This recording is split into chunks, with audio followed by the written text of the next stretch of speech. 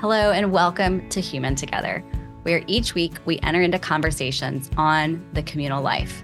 This is a podcast for people who agree it is not good to be alone, but who secretly wonder whether it might be easier. It is for we who waver daily between longing and belonging, intimacy and isolation, making plans and then breaking them. It is a place for actual people who crave a connected life with God and each other, but have found being human together less than simple along the way. If that's you, welcome. You are in good company, and I invite you to settle in as we make space for one another amidst life's complexities and explore who we are with curiosity and compassion and pursue a more communal way of relating with God and each other. I am your host, Sarah E. Westfall, and today marks the very first episode of the very first season of Human Together.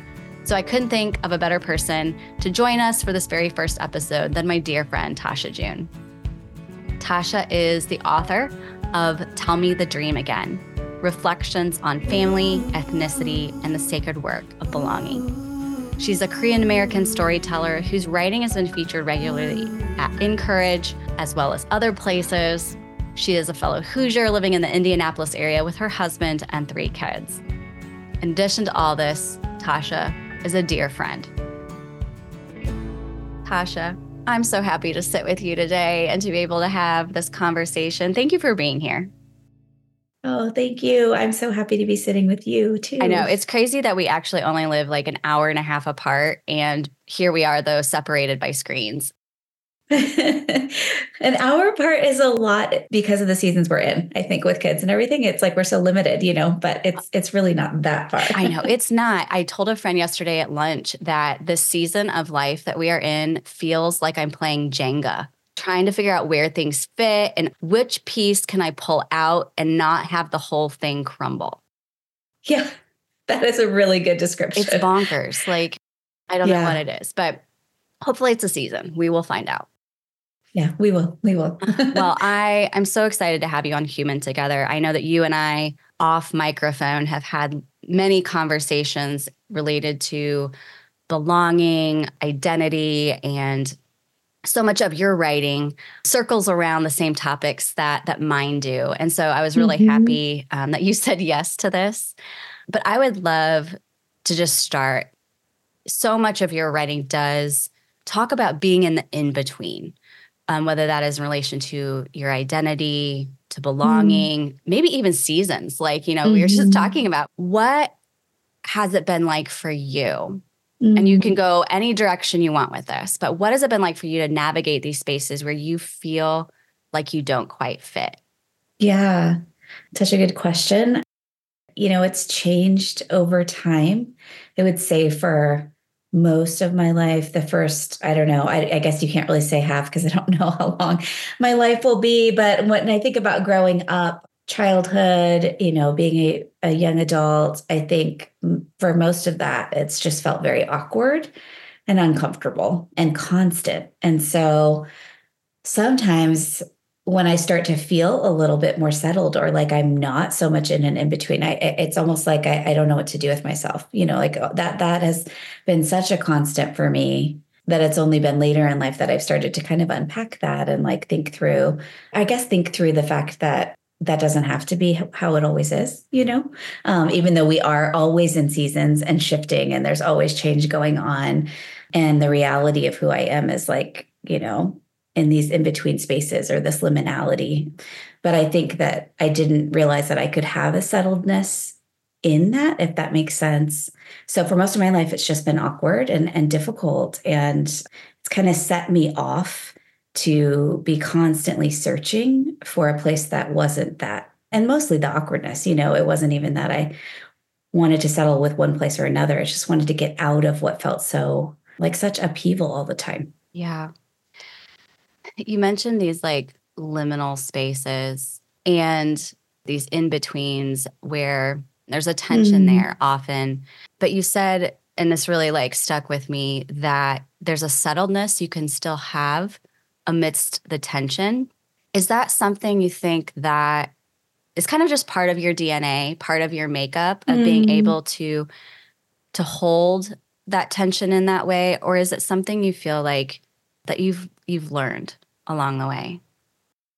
I think learned. I think it was maybe there from the beginning in some ways, like in my makeup, how God made me. But I think I've had to learn how to kind of be okay with the tension and also, I guess, give myself permission. I think, growing up, I was always looking for that permission to come from others or some other explanation. I wanted someone to tell me that I fit more in one place or the other, or explain to me why I should choose one thing or the other. So I constantly felt that, and that felt like a very negative tension.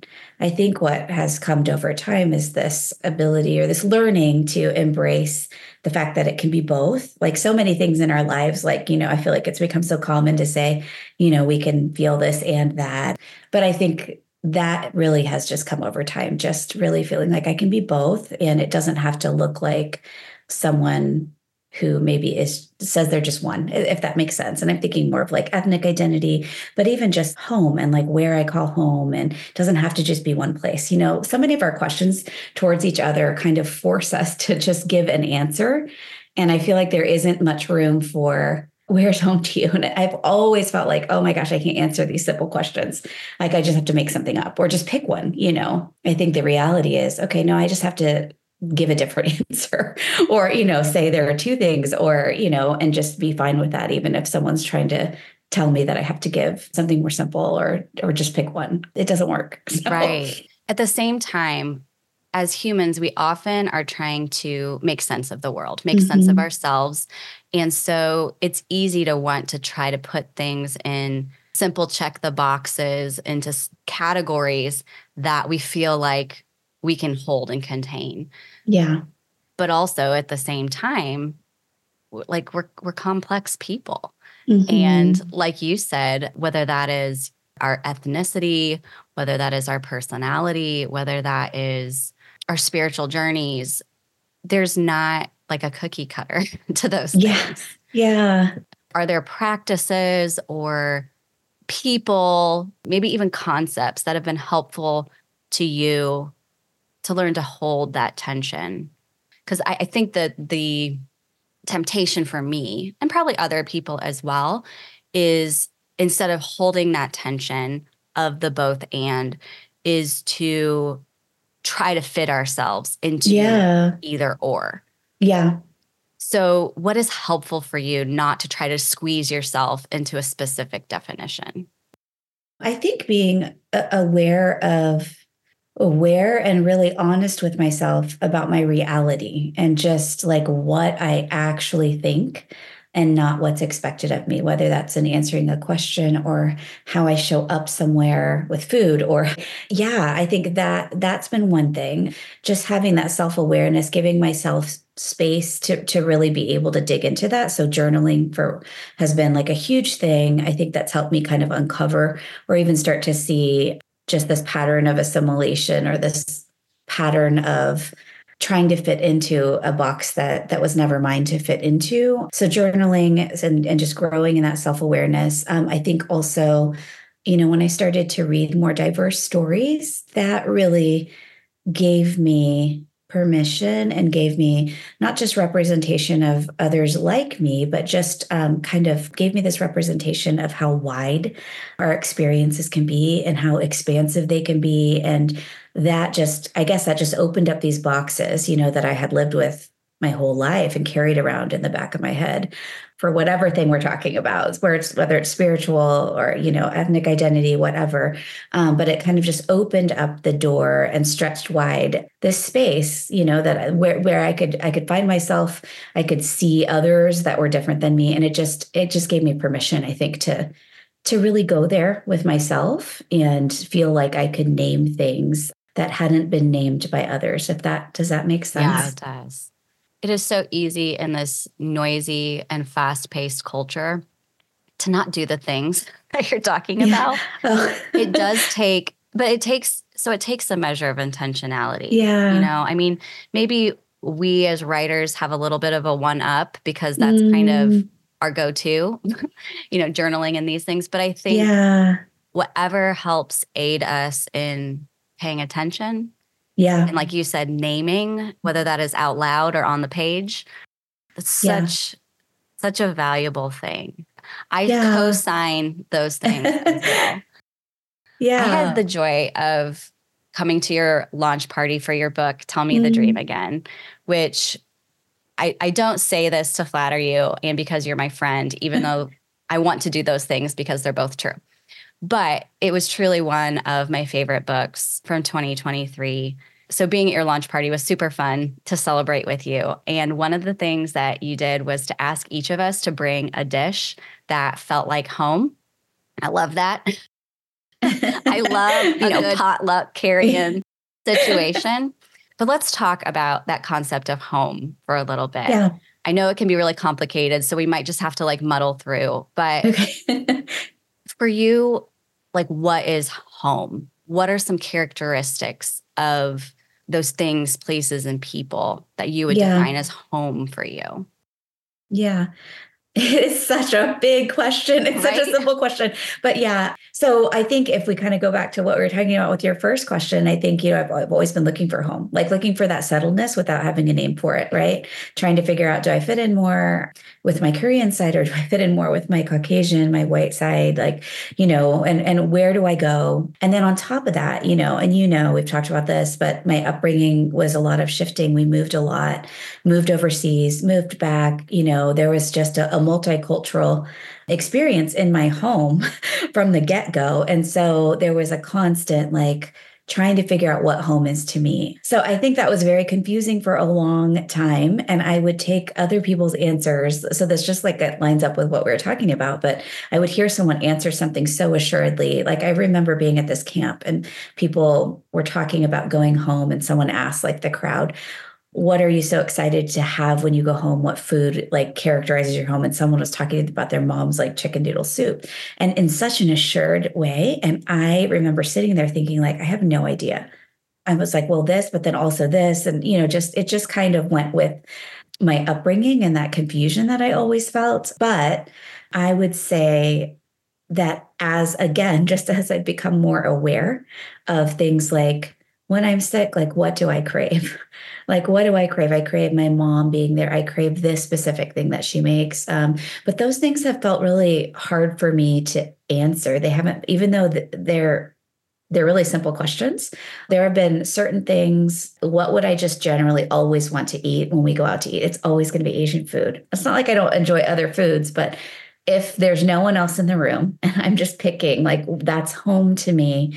And so I think in all of my journeying and searching, it's very much come back to my body, how I was nurtured as a child, like how I experienced love and those things. So food, care, things that were spoken to me in the way that they were spoken, whether that was in Korean or, with an accent, the words kind of mixed up in English.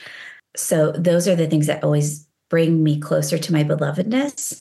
And a lot of that is earthly, which is fine. But like, I think that anything that kind of brings me back to that original identity as God's beloved daughter, those are the things that I think really are home to me. That brings me back to that shalom, that wholeness, I love some of the words that you use to describe that for you. It's belovedness, care, shalom, these words that there is that underlying settledness to those words. We both love food. This is not a secret between the two of us. I think that we both are like really want to be like the foodstagrammers or whatever they're called, the people who just post pictures of food all the time. What do you think? So food is like really central to who we are as people because you need it to survive, but there's also a sacredness there. And so talk a little bit more about the role that food in particular has played in your sense of belonging. So I have this quote by Anthony Bourdain. Can I just read it? Absolutely. It's like in the beginning of one of the chapters of my book, but he wrote, "Food is everything we are. It's an extension of nationalist feeling, ethnic feeling, your personal history, your province, your region, your tribe, your grandma. It's inseparable from those from the get-go. I love that quote. I love him. Anyway, I just think it kind of sums up why it's so important and how it grounds us and connects us to others that we belong to, and to, it's like the receptacle of love, In Korean culture, it's very much how you express love. It's how you say, I love you. But I think it's true in all cultures. It's, a way that we're nurtured, we're kept alive. It's like survival and care from the beginning of our existence. And so that's how we begin. And so it takes us back to that, that place of like being created and belonging to something and someone. So yeah, I love food, but I think it's so important. And I think it's so important to explore how the food that we've experienced connects us to just our belovedness, because I think it's very intertwined, and how it connects us to the other people in our lives. Can you experience food differently depending on whether like you're eating it by yourself versus with other people, or if it's a dish that feels like home, it's a dish that feels like home, and it doesn't matter who's around? Yeah. I mean, I think that sharing something with someone, there's a difference there. There's something really sacred and special, whether it's something that you're both familiar with, or you're sharing, something that's familiar to you with someone else, that has maybe never tried it before, like kind of offering a part of yourself, in a different way. But I also think like when I'm alone, I mean, sometimes I just eat because I have to eat, just sustenance.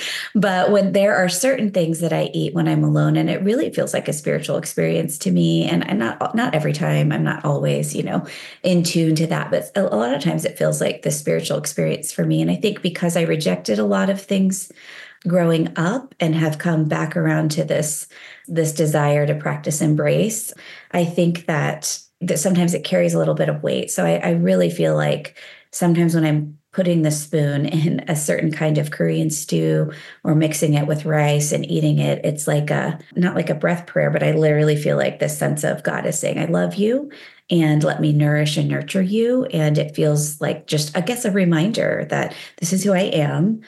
Korean, but not just Korean, like beloved, and I can receive it. One thing that I love about eating, but also about preparing meals, and it could be, just pulling things out of the refrigerator and reheating them. And my husband always says, if you attractively represent leftovers to me, it's so much like he's so much more excited about them than Tupperware.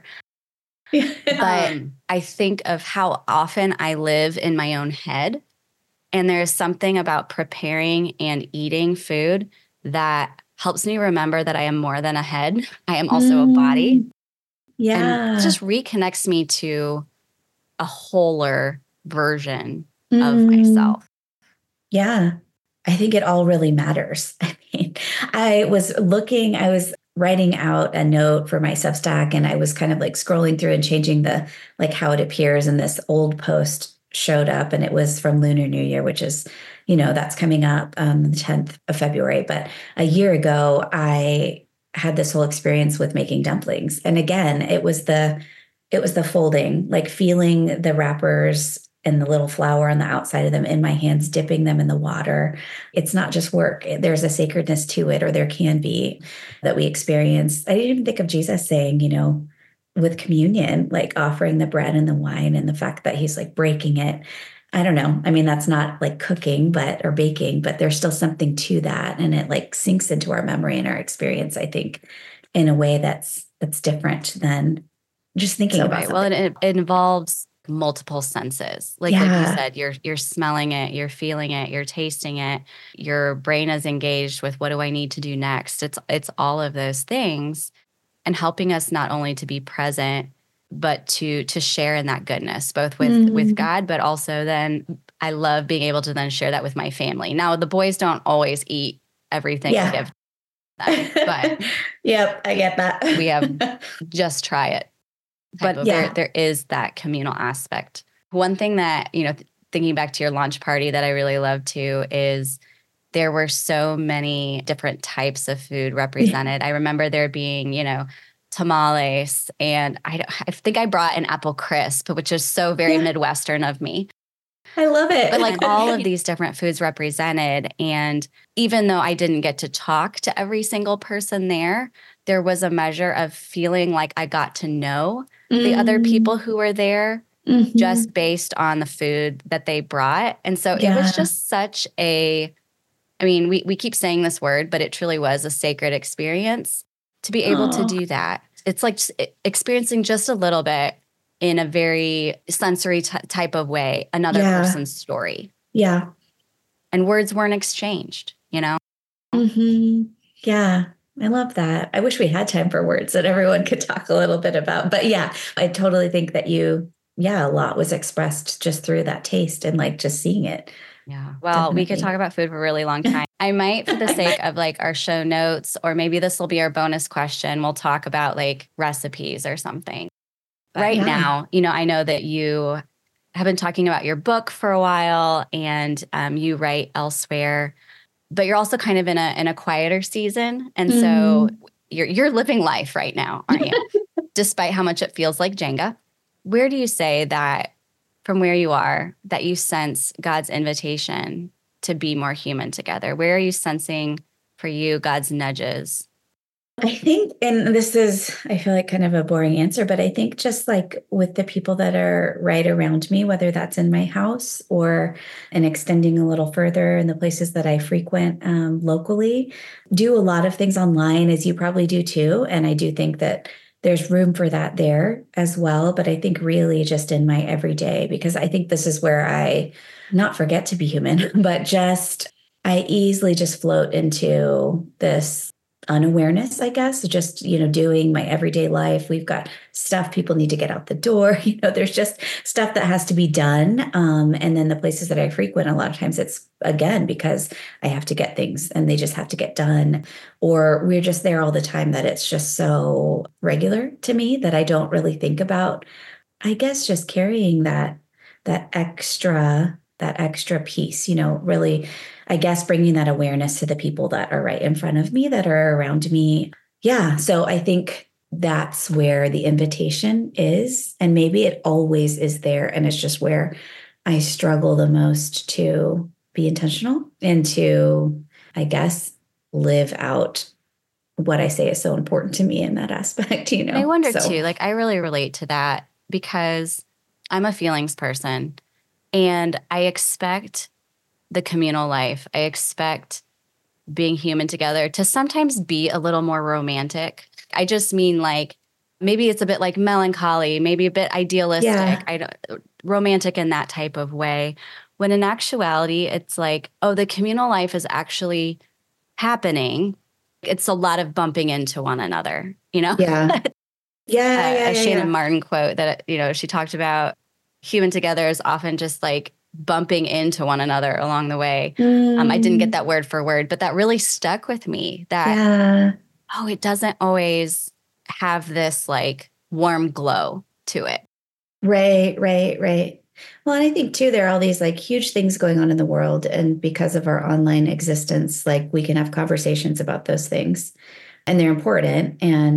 But then I think I forget that we're living in those conversations in real life, when I go to church, like it's not, they aren't these two separate things, or maybe they shouldn't be so separate, if that makes sense. But I think it can be really easy in the world we're living in to feel like they're separate and then just live a completely different life, not, you know what I'm saying? Like just live differently and that doesn't carry over. And that doesn't feel human or right. Like it feels like something's off all the time. Yeah. Or I can feel that, when I'm leaning that right. way. Well, it can feel clunky.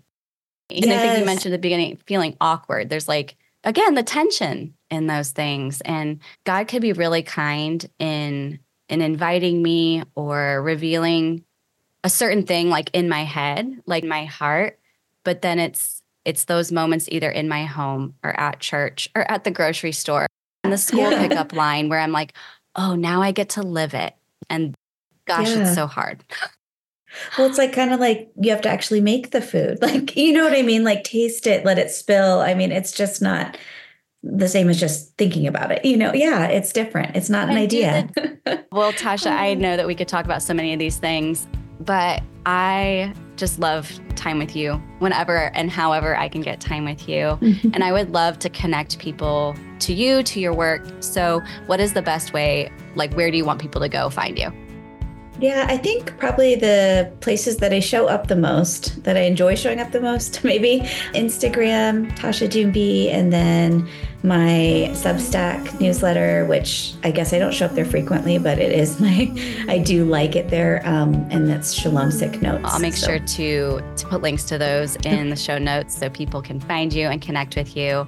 Also, if you haven't had a chance to read Tasha's book, Tell Me the Dream Again, I will link to that as well. She didn't ask for that, but I'm going to do it anyway because it really is a great book. And Tasha, thank you. Thank you for taking some time out of your dreary Indiana winter day to be with me.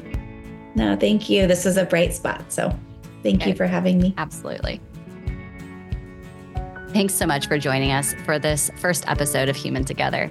If you want to keep today's conversation going, I invite you to become a Human Together subscriber over on Substack.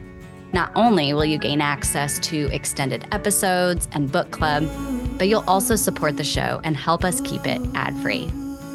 Human Together is hosted by me, Sarah E. Westfall, and produced and edited by Ben Westfall. The theme music is Sit With Me, written and performed by Sarah Scarborough. I'm glad you found your way here, and I hope you'll be back next week.